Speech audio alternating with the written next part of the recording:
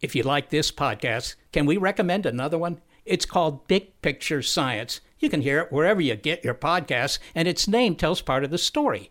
The big picture questions and the most interesting research in science. Seth and I are the hosts. Seth is a scientist. I am Molly, and I'm a science journalist. And we talk to people smarter than us, and we have fun along the way.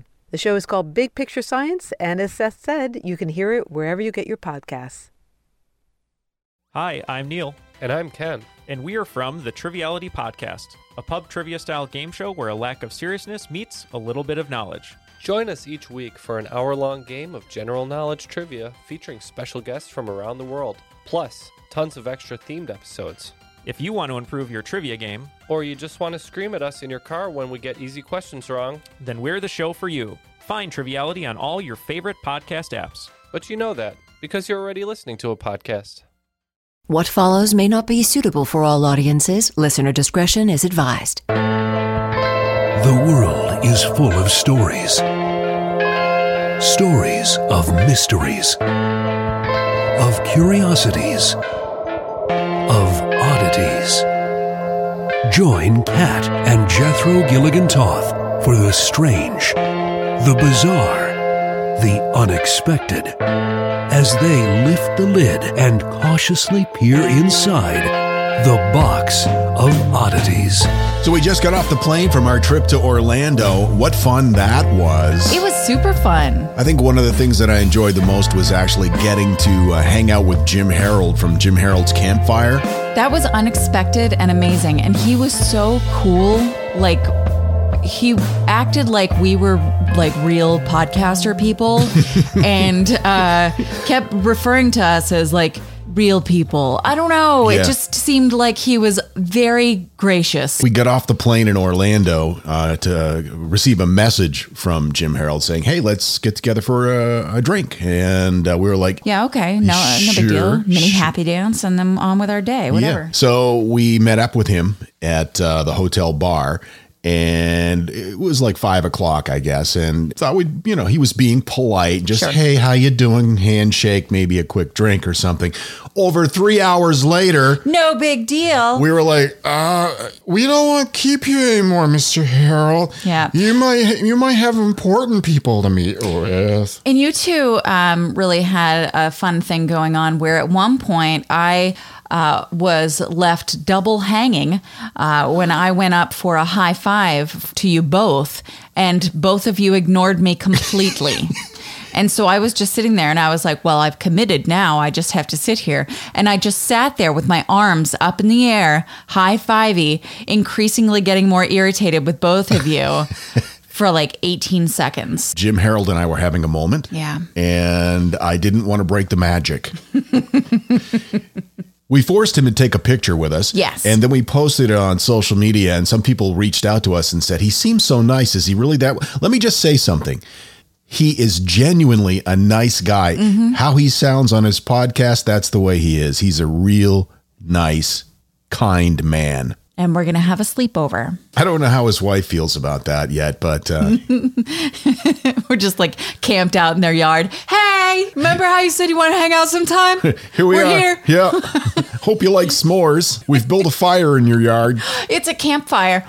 Ooh. What? Anyway, in all seriousness, thank you to Jim Harold. You, sir, are a prince. All right, it's your turn to go first. Okay, so Dorothy was born to Francis Rose Arnold and his wife, Mary Martha Parks Arnold, July 1st, 1885. She had an older brother, John, and two younger siblings, Dan and Marjorie. Dorothy was born and raised in Manhattan. She was part of a very affluent family. The Arnolds were a prominent millionaire family in New York in 1910. Her father was an established perfume importer, and her family had very high social standings as a result. She was what you would call a socialite. I love this particular period of history. It was a weird time. The Victorian period in New York City just kind of edging into Edwardian. There was so much going on, and people are inventing things that are changing the way we live, the automobile, the airplane, the phonograph, movies. It's What an exciting time to be alive. Yeah. And if you didn't have like a lot of money, you were terribly poor and mistreated. That's probably the downside. Yeah, of there the might situation. have been. There was a lot of disparity amongst the dollars at that time. Well, yeah, the Gilded Age. And yeah, I got you. But still, airplanes and movies and cars. Right. Good points. Thanks. So Arnold had graduated from college and she was fluent in several languages and she was trying to become a writer. She lived with her family in a mansion on East 79th Street in Manhattan. And in the spring of 1910, she'd submitted a short story to McClure's magazine. It was rejected. Ooh. Arnold's friends and family, they were not the most supportive group. They were largely amused by her writing aspirations. It was seen as kind of a silly pastime. Well, that particular period of time, anything in the arts, whether it be acting or writing, being an author, was kind of looked down upon. Right. So they did tease her pretty relentlessly about having been rejected, which is terrible, no matter what you think of writing, and you're awful. I'm sorry, that wasn't necessary. So she was embarrassed, and she had asked her dad if she could take an apartment in Greenwich Village to write. And he said no, she was to stay living with them until she got a husband that they approved of, and that if she were really a good writer, she could write successfully anywhere. She didn't need her own apartment to do so. So it's December 12, 1910, and younger sister Marjorie is having a debutante party coming up. And so Dorothy let her mom know that she was going to go shopping for a dress. Mom offered to go. She said, no, I'm going to go shopping by myself, but I will let you know if I find something that will be suitable for the party. And she takes off. It's like 11 a.m. They have plans, allegedly, to have lunch at the Waldorf Astoria, but that is kind of wishy-washy. I'm not sure if that's fact or if that was mixed in with some other information, and I'm not clear about if there were plans to have lunch at the Waldorf Astoria. Maybe I should have just left that part out. So she walked to Fifth Avenue, and a clerk at Park and Tilford's candy store sold her some chocolates at $1.45.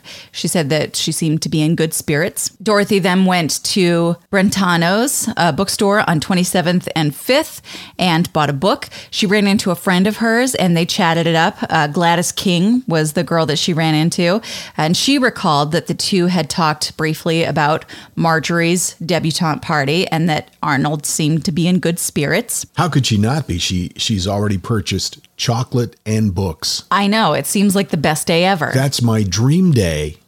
So her friend King recalled that Dorothy said she was going to walk through Central Park. King last saw her on 27th Street shortly before 2 p.m. when she turned and waved goodbye for a second time, which I picture being a very movie moment. Like, she waved goodbye, and then she walked a little bit further, and then she turned around and waved again, like, bye-bye. Everything was kind of glossy, like there was Vaseline on the lens. Exactly, and that's the last time anyone saw her.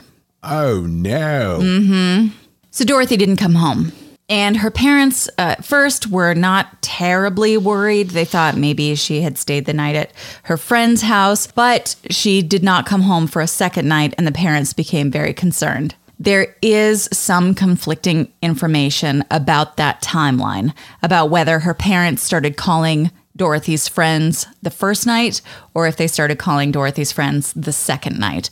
Either way, they started calling her friends to see if anyone knew where she was. Shortly after midnight, the next night, Elsie Henry, one of Arnold's friends, phoned the family home to see if Dorothy had returned. She later reported that Dorothy's mother, Mary, had answered the telephone and told her that Dorothy had returned home.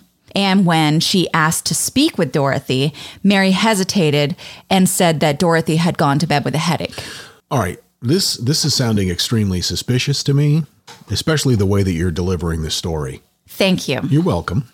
So the next morning, the family contacted John S. Keith, who was a family friend and lawyer, and he arrived at the family home. He searched Dorothy's bedroom. He discovered that, except for the outfit that she had been wearing that day, all of her clothes and personal belongings were in her room, and that she had some papers that she had recently burned in her fireplace, but they assumed that that was probably like rejection notices from magazines. Sure. Which seems like the appropriate response. Burn them! Burn them! Over the following weeks, Keith visited jails, hospitals, morgues in New York City, in Philadelphia, in Boston to look for Dorothy. It turned out to be a fruitless search, so he convinced Dorothy's parents to hire a private investigator. In the investigation, it was discovered that she had rented a post office box in the months prior to vanishing. She kept the box's existence a secret from her loved ones, but it's believed that that was used for her writing mailings. Her rejection notices. So that her family would stop taunting her. Oh, my God. Which is terrible.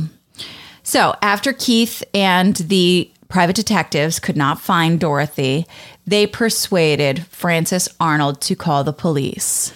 How long had it been? January 25th, a month and a half later. Wow.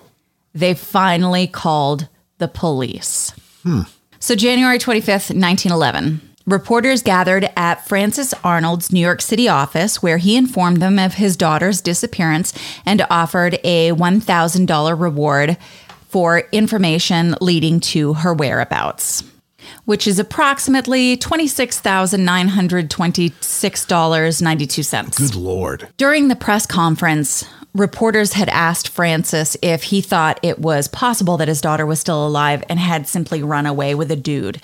Because always the first thought that people have is that it must be the girl's fault. Well, not just that, but that she couldn't run away on her own. Right. She would need the help of a dude. She would need a dude in order to do so. Francis vehemently denied this, stating, "I would have been more than glad to see her associate more with young men than she did, especially some young men of brains and position, one whose profession or business would have kept him occupied. I don't approve of young men who have nothing to do." Which seems like a lot of information. Wow. Yeah. It's like he's setting the stage. It's just maybe a little more than they'd asked for. Like, they're like, "Do you think she could have run off?" And he's all like, "You know what? I think that it's really important for guys to have something to do. Idle hands are the devil's playthings. I don't think that you all realize how important it is that men have occupations/hobbies that keep their hands busy. They need to get their asses to an AC more." And scene. So anyway, it was not just a random thing that he was ranting about. Authorities discovered that Dorothy had been secretly dating George Griscom Jr. He was from Pennsylvania, and he was in his 40s at the time of her disappearance. And she was how old again? At the time, she would have been 20, I think. Okay. All right. I'd have to do some math. No, it's fine. Just ballpark. He was about 20 years older than she was. All right. Apparently, Dorothy had spent about a week with her boyfriend several months prior. She said she was going to visit some college friends, but went to see him instead. She pawned a bunch of her jewelry to pay for a hotel room that they stayed at together for a week. Oh, my goodness. Right? That's pretty saucy for 1911. The worst part of that is that it was about $500 worth of jewelry, and she got about $60 for it. Which, in those dollars, I could do the calculator thing again, but it might take a bit. It's not worth it. Anyway. We get the point. It's very upsetting. So after returning home from that fancy pants weekend away, her parents forbade her to continue that relationship because they thought that he was unsuitable. Despite that, she continued to correspond with him, and the two saw each other in November, shortly before Griscom left on vacation with his parents. So he had gone to Italy with his parents. Like, he's in his 40s, and he's all like, "Yes, Mumsy and Dadsy, I'm going to go on vacation with you because I apparently don't have a real job and I spend all my time at craft stores." That's something that I've totally made up on my own. I'm sorry about that. He never once went to an AC Moore. Probably no. So anyway, police questioned him. He said that he didn't know anything. There was a report by hotel staff that there was a woman at his hotel at one point who was veiled and appeared very agitated, but nothing really came of that. We don't know if that was anything. So while visiting with Griscom in Italy, Mom and Dad demanded that Griscom give them the letters that Dorothy had written to him during their courting. Okay, why? They thought maybe there would be some clues in there about what had happened to her. Oh, I get. Okay. He said that there was nothing in them of any importance, that he had destroyed them. And in February of 2011, he told the press that he had intended to come back to the States and marry Dorothy. Wait, are his love letters burned in her fireplace? I don't know. Okay. That's not something that we know. All right. Of course, Dorothy's parents were like, no, you would not have married her when you came back to the States. Absolutely no. So in the months following the announcement of Dorothy's disappearance, George Griscom spent thousands of dollars for ads in newspapers asking her to come home. By the end of 1911, police said that they still believed that Dorothy was alive and that she would come home on her own accord. Arnold's family, however, said that they had come to believe that she was dead. That's not good. Being dead is never good. So the police were like, no, that we didn't say that. And Francis Arnold told the press that he believed from the start that his daughter had been attacked and killed while walking home through Central Park and that her body had been thrown into the reservoir. And he believed that because... That's what he believed. Okay. Police dismissed his theory because in the days leading up to Dorothy's disappearance, the temperature in New York City had dropped to 21 degrees and the reservoir was frozen solid. So the police were like, that's not... No. We probably would have found her if that was the case. Yeah, she would have skidded across the ice. It would have been like a Canadian curling event. So that's terrible, by the way. With a body. Yeah. That's awful. The police did search Central Park. They found no trace of a body. When the reservoir thawed that spring, they searched the water. They didn't find a body. Okay, so back to February. Francis Arnold received a postcard signed Dorothy that bared a postmark from New York City. It just said, "I am safe." The writing did appear to match Dorothy's handwriting, but Francis Arnold said that he believed that someone had copied it from samples that were featured in the newspaper and that the postcard was a cruel joke. Around that same time, there was a jeweler in San Francisco. I'm just really excited about going to San Francisco. I understand. He claimed that a woman he recognized as Dorothy had him engrave a diamond wedding ring for her on January 7th with the inscription "To AJA from ERB, December 10, 1910. So there were a lot of rumors about what had gone on. One that was spread about was that she might have fallen in the park and become wounded and suffered from amnesia or something like that. Okay. Maybe on a banana peel. I don't know. Mm-hmm. It happened back then a lot, I hear. But that didn't really add up since they did a really thorough search of like morgues and hospitals and such, and nothing really turned up. Another suggestion was that she had taken her own life, that she was tired of being rejected, that her writing wasn't good enough. Her boyfriend, we don't know what the situation was with them. Her dad wasn't approving of her relationship. He wouldn't get her own apartment, blah, blah, blah, blah. So that was kind of rolled around as an option as well. But a more widespread rumor was that she had become pregnant and had sought an illegal abortion. And she had died during or after that botched procedure and then was secretly cremated or buried or something like that. So that rumor actually gained some credibility when years later there was an illegal abortion clinic operating out of a basement home in Pennsylvania that was raided, and the guy that was running it, one of the doctors, H.E. Lutz, testified to the district attorney that Dorothy Arnold had died there, experiencing complications from an abortion. The New York DA actually said he believed that that is what had happened, but Francis Arnold said that he thought the story was absolutely ridiculous and absolutely untrue. When you think about the fact that Dorothy's fella there was from Pennsylvania, I mean, that's not terribly unlikely, right? Right. And during that time in history, it was very easy for a woman to be shamed for anything like that, even if, it was a mutual agreement, it was consensual sex. If she got pregnant, that was her fault. And then, of course, there were no facilities or abortion clinics that were legal, that were available to women at that time. And obviously her parents weren't into this relationship and were so afraid of a public scandal that they didn't even report their daughter missing for a month and a half, that they wouldn't have been into like paying for a legit doctor or looking in an abortion clinic for any evidence that maybe their daughter had been there. Those were different times. The incredible number of unsafe abortions that were happening when abortion was illegal the numbers are insane. And when you can see how likely that scenario might have been, it does add some credibility to it. Sure, it does. However, she went and bought some chocolate. She went and bought a book. Maybe that's because she thought she was going to be up in a hospital for a couple days after having an abortion. I don't know, but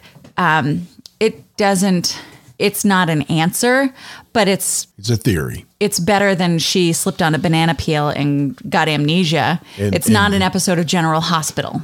And then slid down a frozen canal. Right. So after spending about $100,000 between private investigators and newspaper ads and travel to talk to people for their daughter, the Arnolds finally decided that was it. They rewrote their wills, providing in them identical lines.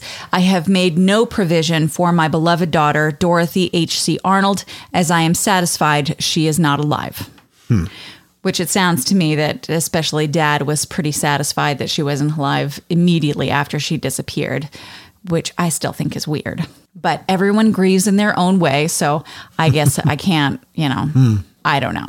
That is the story of the disappearance of socialite Dorothy Arnold in broad daylight from Central Park. So there is no evidence as to what definitively happened to her.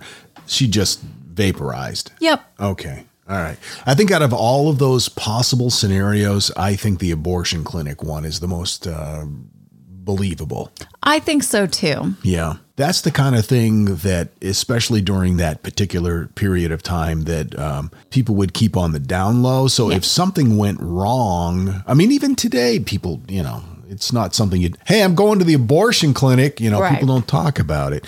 Back then, they really didn't talk about it.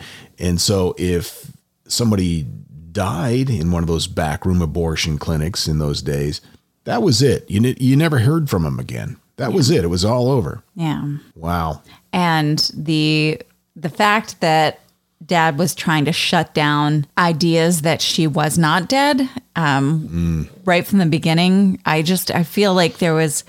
I don't know. Like I said, everyone's different. It's hard to say what goes through people's minds. I'm not the boss of people's feelings. Although you really want to be, don't you? I do often, yes. Yeah. And now, that thing in the middle. This thing in the middle, weird occurrences that took place between us and Orlando Lyft drivers. Number 5. That time the Lyft driver started the conversation by telling us her son was a sniper and was shot off a roof in the Battle of Fallujah. But he's okay. Number 4, the woman who picked us up in a turn-of-the-century French Quarter barmaid outfit and then explained, she also works at Disney. Just got off work, yeah. Sure.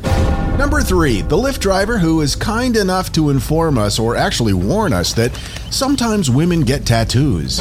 Number 2, the Lyft driver from Colombia who explained that about 75% of passengers, after hearing he's from Colombia, immediately ask him about cocaine. And the number 1 weird interaction we had with a Lyft driver in Orlando was, when he told us that his baseball coach once tricked him into eating a guinea pig. I've got to tell you, the longer we've had our Aura frame, the more I love it.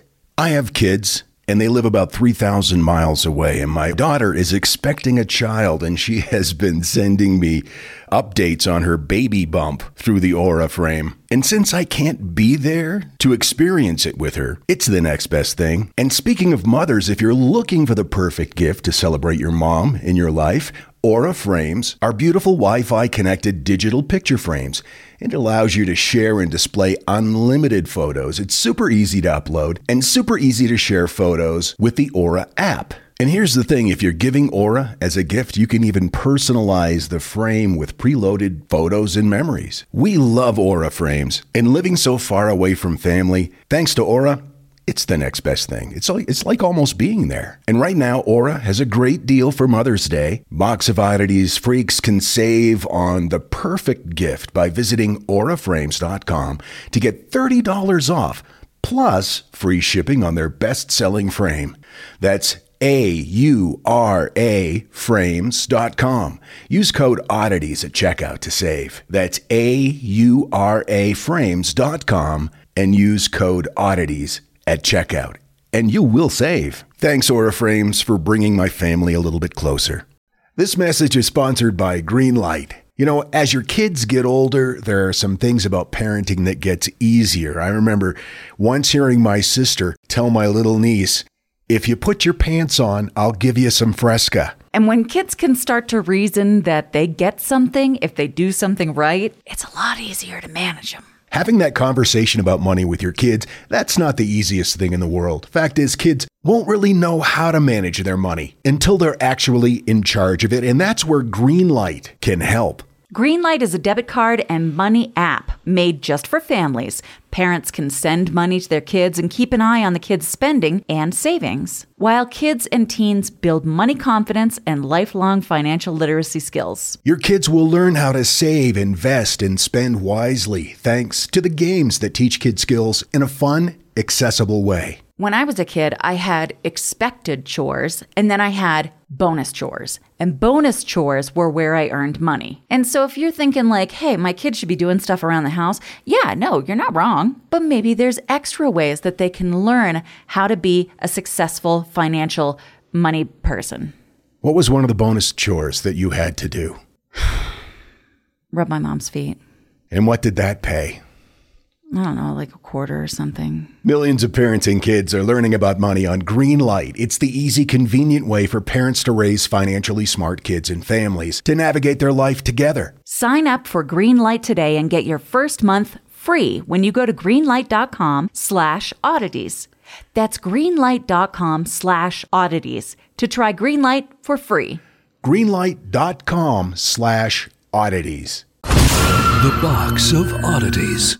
Celebrity voice impersonated. So Friday morning, we were at Hollywood Studios at Disney World, and there was a message that popped up on our social media from one of the freaks saying, "Hey, we're at Disneyland or Disney World, and it'd be really cool to run into you guys." So you messaged back, "We're at Hollywood Studios now." And she wrote back, "Holy shit." So we sent her a picture of us and said, "Scavenger hunt time, find us, and you'll win this packet of Pop Rocks that's been in Kat's purse for a week." She was so sweet and said that she hoped that she runs into us, blah, blah, blah. And then maybe 8 minutes later, immediately, Jessica comes leaping over picnic tables going, "Oh my God!" she found us. Oh my gosh, the cutest little nugget that you can possibly imagine. Hey, I found Kat and Jethro at Hollywood Studios. And I'm so happy. Yes! And I won some Pop Rocks. I think she just wanted the Pop Rocks. I don't blame her. They were strawberry and delicious. But she was just adorable and sweet. It was really just a great experience. Absolutely. And now we can write Hollywood Studios off. Yeah, on our taxes. Yeah. Yeah, not that we're going to. No. No, that would be wrong. We can't really classify that as a business meeting. I feel like we can. All right, it is my turn. So what you got for me? Here's what I got for you. Medical oddities and curiosities, bizarre things that happened in the world of medicine in years gone by. Okay. In 1799, there was a guy, he was like a 23-year-old American sailor. His name was John Cummings.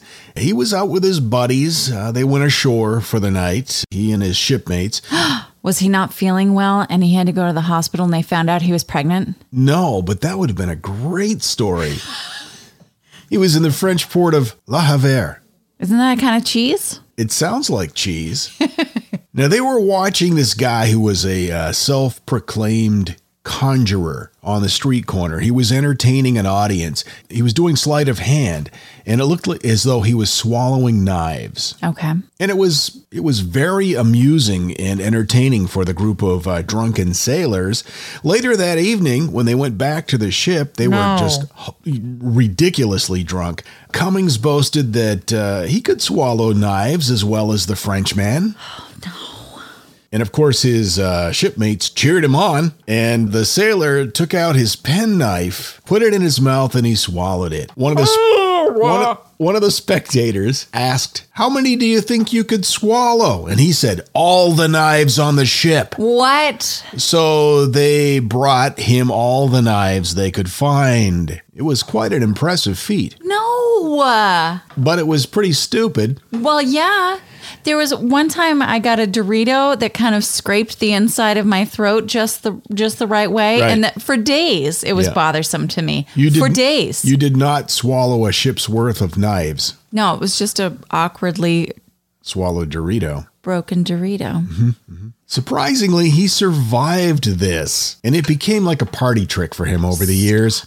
He would be at a party with his buddies and they'd all go, "Hey, let's get a bunch of knives for Cummings to swallow." And he would just swallow them up. Did he pass these knives? Well, I have questions. Okay, yeah, that's a very good question. It wasn't long before he started to suffer some ill effects.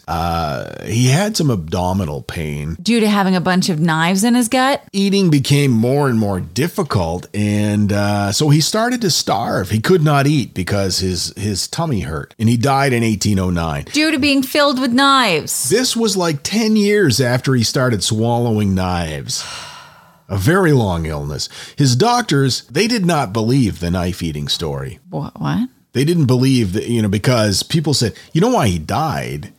He swallowed knives for a decade. But they didn't believe it. They were mystified. So they dissected his body and they were astonished to discover the corroded remains of more than 30 knives inside this guy's stomach and intestines, and one which had made its way down to his colon and had actually pierced his colon. Sure. So not a good day for him. No. Or a good decade, really. Kids, don't swallow knives. Now, as someone who has IBS, I don't know if we've talked about this, I have irritable bowel syndrome. And sometimes I feel like after I've had maybe a accidental pasta dish with some truffle oil in it, it feels like I've swallowed knives.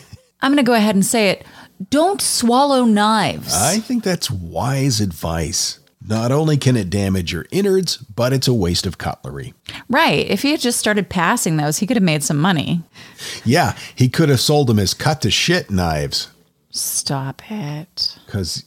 Did you ever read the poop knife story on the internet? No. It was one of those lists of things, and I think the topic was things that you didn't know weren't normal in other families until you were discussing that thing with friends later on. Sure. And this kid was talking to his friend about the poop knife. He was staying at his friend's house, and he was like, "Where's your poop knife?"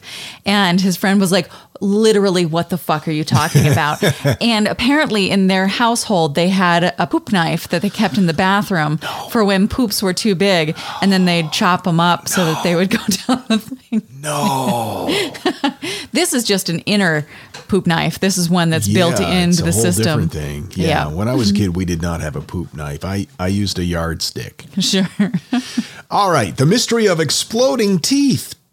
200 years ago, there was a clergyman from Pennsylvania. His His name has somewhat been lost to history. They only refer to him as Reverend D.A. He got this excruciating toothache. Now, according to extrahistory.com, he was in so much agony, he could not find anything to relieve his pain. He decided to go out to his garden and just take a walk, running up and down the garden at one point just because the pain was so great. He was trying to exhaust himself. None of that worked. All the attempts were in vain. The next morning, he was again pacing up and down, this time in his study. He was holding on to his face when suddenly there was a sharp crack like a pistol shot, and his tooth burst into fragments. And apparently, according to him, it gave him instant relief. But he wasn't the only guy that this happened to during these days. Exploding teeth happened quite a bit. What?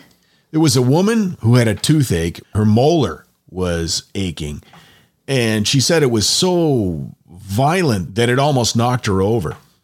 So is it like there's an infection in there and it forces how does this, explain it? Well, her toothache exploded with such violence, it deafened her for several weeks. What caused it? There really is no definitive answer. There are several theories put forward. They ranged from sudden temperature changes, which is weird because we have sudden temperature changes and it hasn't happened since that time. All the time.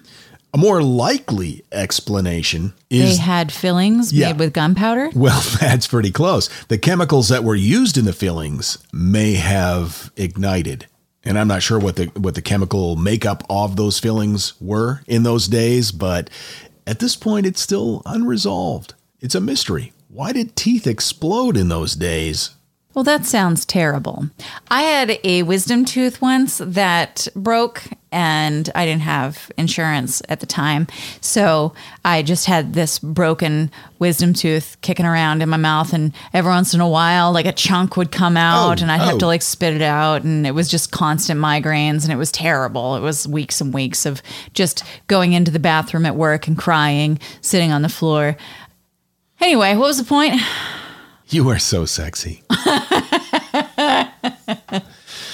Now, in the 19th century, when most of these stories took place, there were some weird cures for various diseases. Right, of course. There was a guy, he was a German physicist. His name was Carl Friedrich Cannstatt. He was a specialist in childhood diseases. And he had a wonderful treatment for infant convulsions.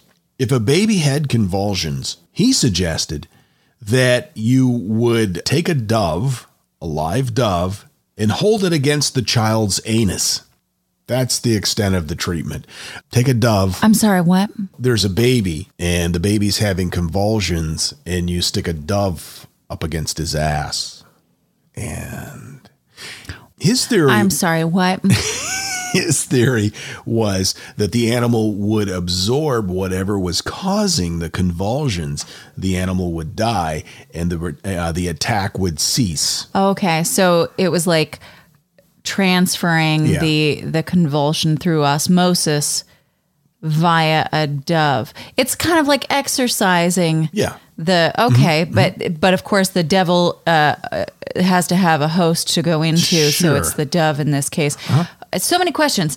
Go. One, does it have to be a dove? Could it be a chicken? That's a great question. Thank you. It never got that far. Okay. Let me explain. Oh, but I have more questions. Oh, go ahead. Okay. Why the anus? Why not any other orifice? I don't know, but my initial thought to it is that the anus is where all things bad are excreted. Okay. So I see what you're saying. Maybe. I've had some pretty bad things excreted through my mouth after Jaeger nights. I understand that, but you've probably, the things that are excreted through your anus, you would not want excreted through your mouth. That's true. Well, I don't want anything excreted through my mouth. Let's just be clear about that. Right. That's a good rule to live by. Okay. Final question for 500.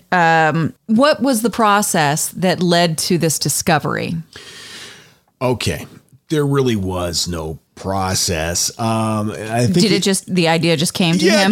We could do is we could press a bird up against his butthole And okay. Yeah, it would seem pretty eccentric, but interestingly, he wasn't the only guy who believed that it worked. There was the director of the Children's Hospital in St. Petersburg, Dr. J.F. Weiss. He was called to treat a dangerously ill child. This was back in August of 1850. And he tried all the conventional medicines. None of it worked. So in desperation, he said, hey, go get me a pigeon. And so he applied the pigeon to the child's anus. And it's recorded in a medical journal, quote, it gasped for air several times. It closed its eyes periodically. Then its feet twitched in spasms, and finally it vomited. The child made a miraculous recovery, although the same could not be said for the pigeon. After refusing its food, it died a few hours later. All right, imagine you're a bird and you're taken from your home. Sure. Brought into a very strange small enclosure building type thing. And then stuffed in a sick child's ass. Yes. Yeah. As if you are not going to gasp, twitch about, and then vomit and die. But the kid got better. I don't believe that. So I think they traded out kids. So the news, the local news, London medical journals and the newspapers, they called it the pigeon's rump cure. Oh my God. See, this is how horrible, horrible things get spread. It's a good thing there wasn't the internet then. That's because true. there would have been tons of YouTube videos about how, guess what? You put a bird on your kid's anus. You know what it would have been? It would have been the pigeon ass challenge. It would have been the pigeon ass challenge. So Dr. Weiss, well, he was pretty much ridiculed by everybody. He wrote this up in a medical journal and they said, you're nuts. He, however, stood by his discovery or his story. Mm-hmm. He rose above the ridicule and he urged further research. Quote, experiments with other poultry are necessary. Stop it right away. So it may have been that he moved on to chickens, but it's lost to history. And fortunately, so was that treatment. And then finally, in the summer of 1859, there was a 12-year-old girl. Her name was Sarah Ann, and she was in London. She began to complain of nausea. Oh, had she been pressed up against a baby's asshole? Because I hear that's what happens. Not that I know of. Okay. But her symptoms were not serious. Her parents thought, well, she's probably got the flu or whatever. Until the next day, and she vomited up a very large garden slug, which was described as alive and very active. Oh, God, that's awful. Then she threw up 7 more. What? They were all various sizes. They were all alive. Her parents thought, maybe it's time to take her to the doctor. I have questions. Were they okay? So had she eaten a bunch of slugs, or was there just like, or were they? Did they make incubating? Well, the doctor asked if she had eaten anything unusual. The girl said that she told the family doctor that she liked, when she was out playing in the yard, she liked to eat lettuce in the garden. And so the physician concluded that she had maybe unwittingly swallowed a family of young slugs while she was eating the lettuce, and they had grown to maturity inside her stomach over the course of several weeks. This doctor was really on the ball. He also noted that Sarah Ann only had one hand. Deformity he attributed to the fact that her mother had been frightened by a porcupine. Oh my gosh, stop. During pregnancy. Here we go again. So the story gets out to the press and they were all like, really? Can a garden slug live in a human stomach? That was the headline of The Lancet. And a professor, J.C. Dalton, who was a professor of physiology from New York, decided to do some experiments and see if he could get an answer. So he did an exhaustive series of experiments, which included dunking slugs into stomach acid to see what would happen. And the creatures, they all died within a matter of minutes and were completely digested several hours later. So he concluded that no, slugs can't live in a human stomach. So the question was, what went wrong with Sarah Ann? Oh, God. It seems... Is it grosser than having lived in her stomach? Oh, God, they got into a cavity or something, didn't they? There was a cavity. Oh, God, there was a cavity? Are you leaving the room? Because... Am I right, though? No, you're okay. not. No. Okay. Because okay. Yeah, that's really, Okay. That would be awful. I'm sorry. It seemed... It's my brain just instinctively wants to figure out what's happened here. And of course, I come to the grossest conclusions. Because that's how your brain works. Yep. That's why I love you. It seems very likely that her illness was mental rather than physical.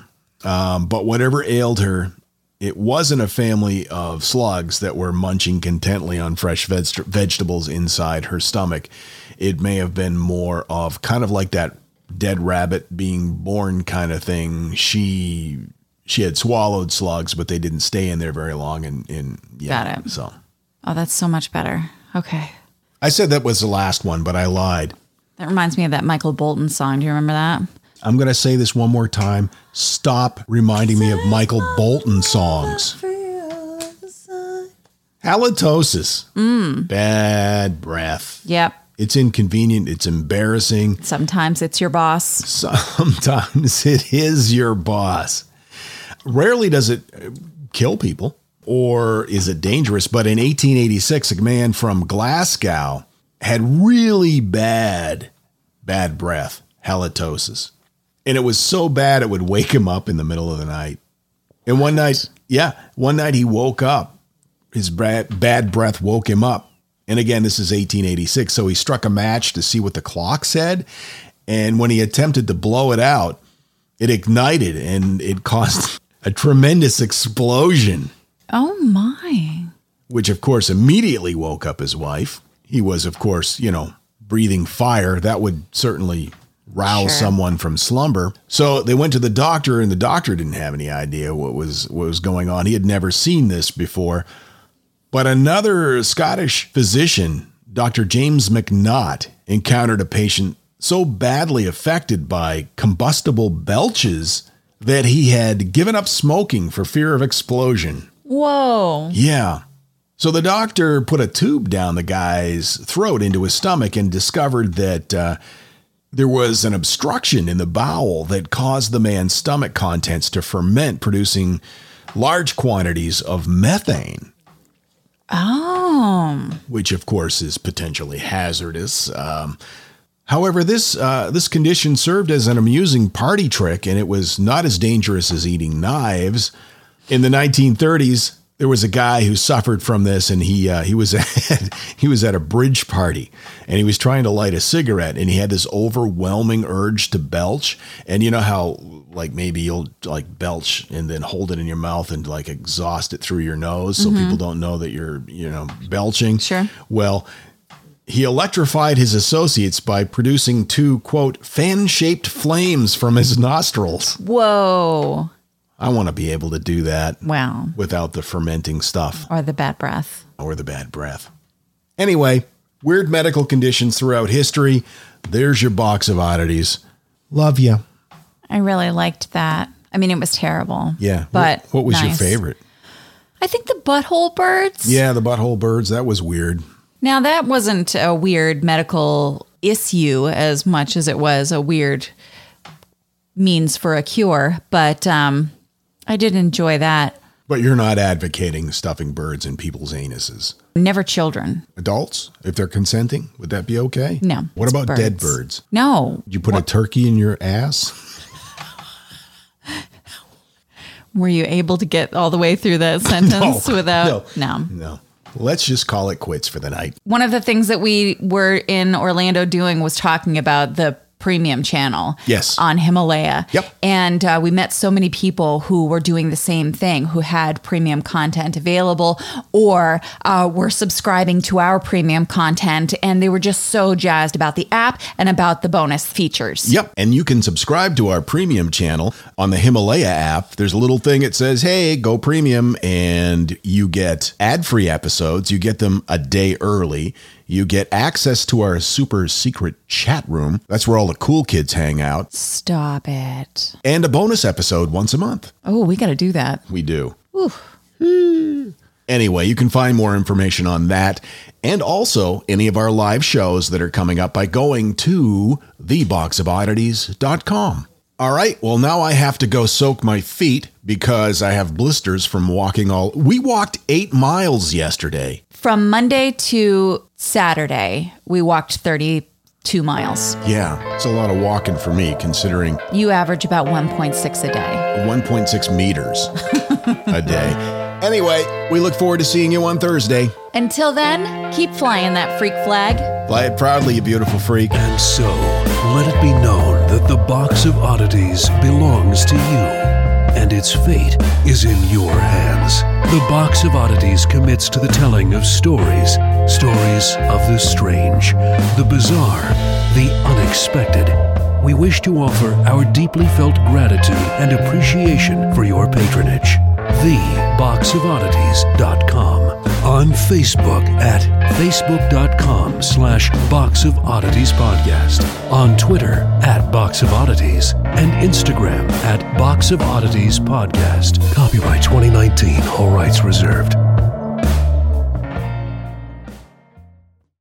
Now that I'm home, different parts of me are starting to hurt. Have you noticed this? Hello everyone, Stakuyi here. And I'm Gabby. And we are the hosts of History of Everything, a podcast which you can probably guess by the name is, well, I mean, it's about everything. Do you want to know why people thought potatoes were evil and would give you syphilis? Are you curious about all the stories of the terrible and stupid ways that people have kicked the bucket over the years? Do you want to hear tales about all of the different badasses of history and the lives that they had brought to life? Well, if so, then look no further. History of Everything is just the right podcast for you. It's available on Spotify, Pandora, and anywhere else that you get your podcast from. Join us for some fun and just see how weird and wacky history can be.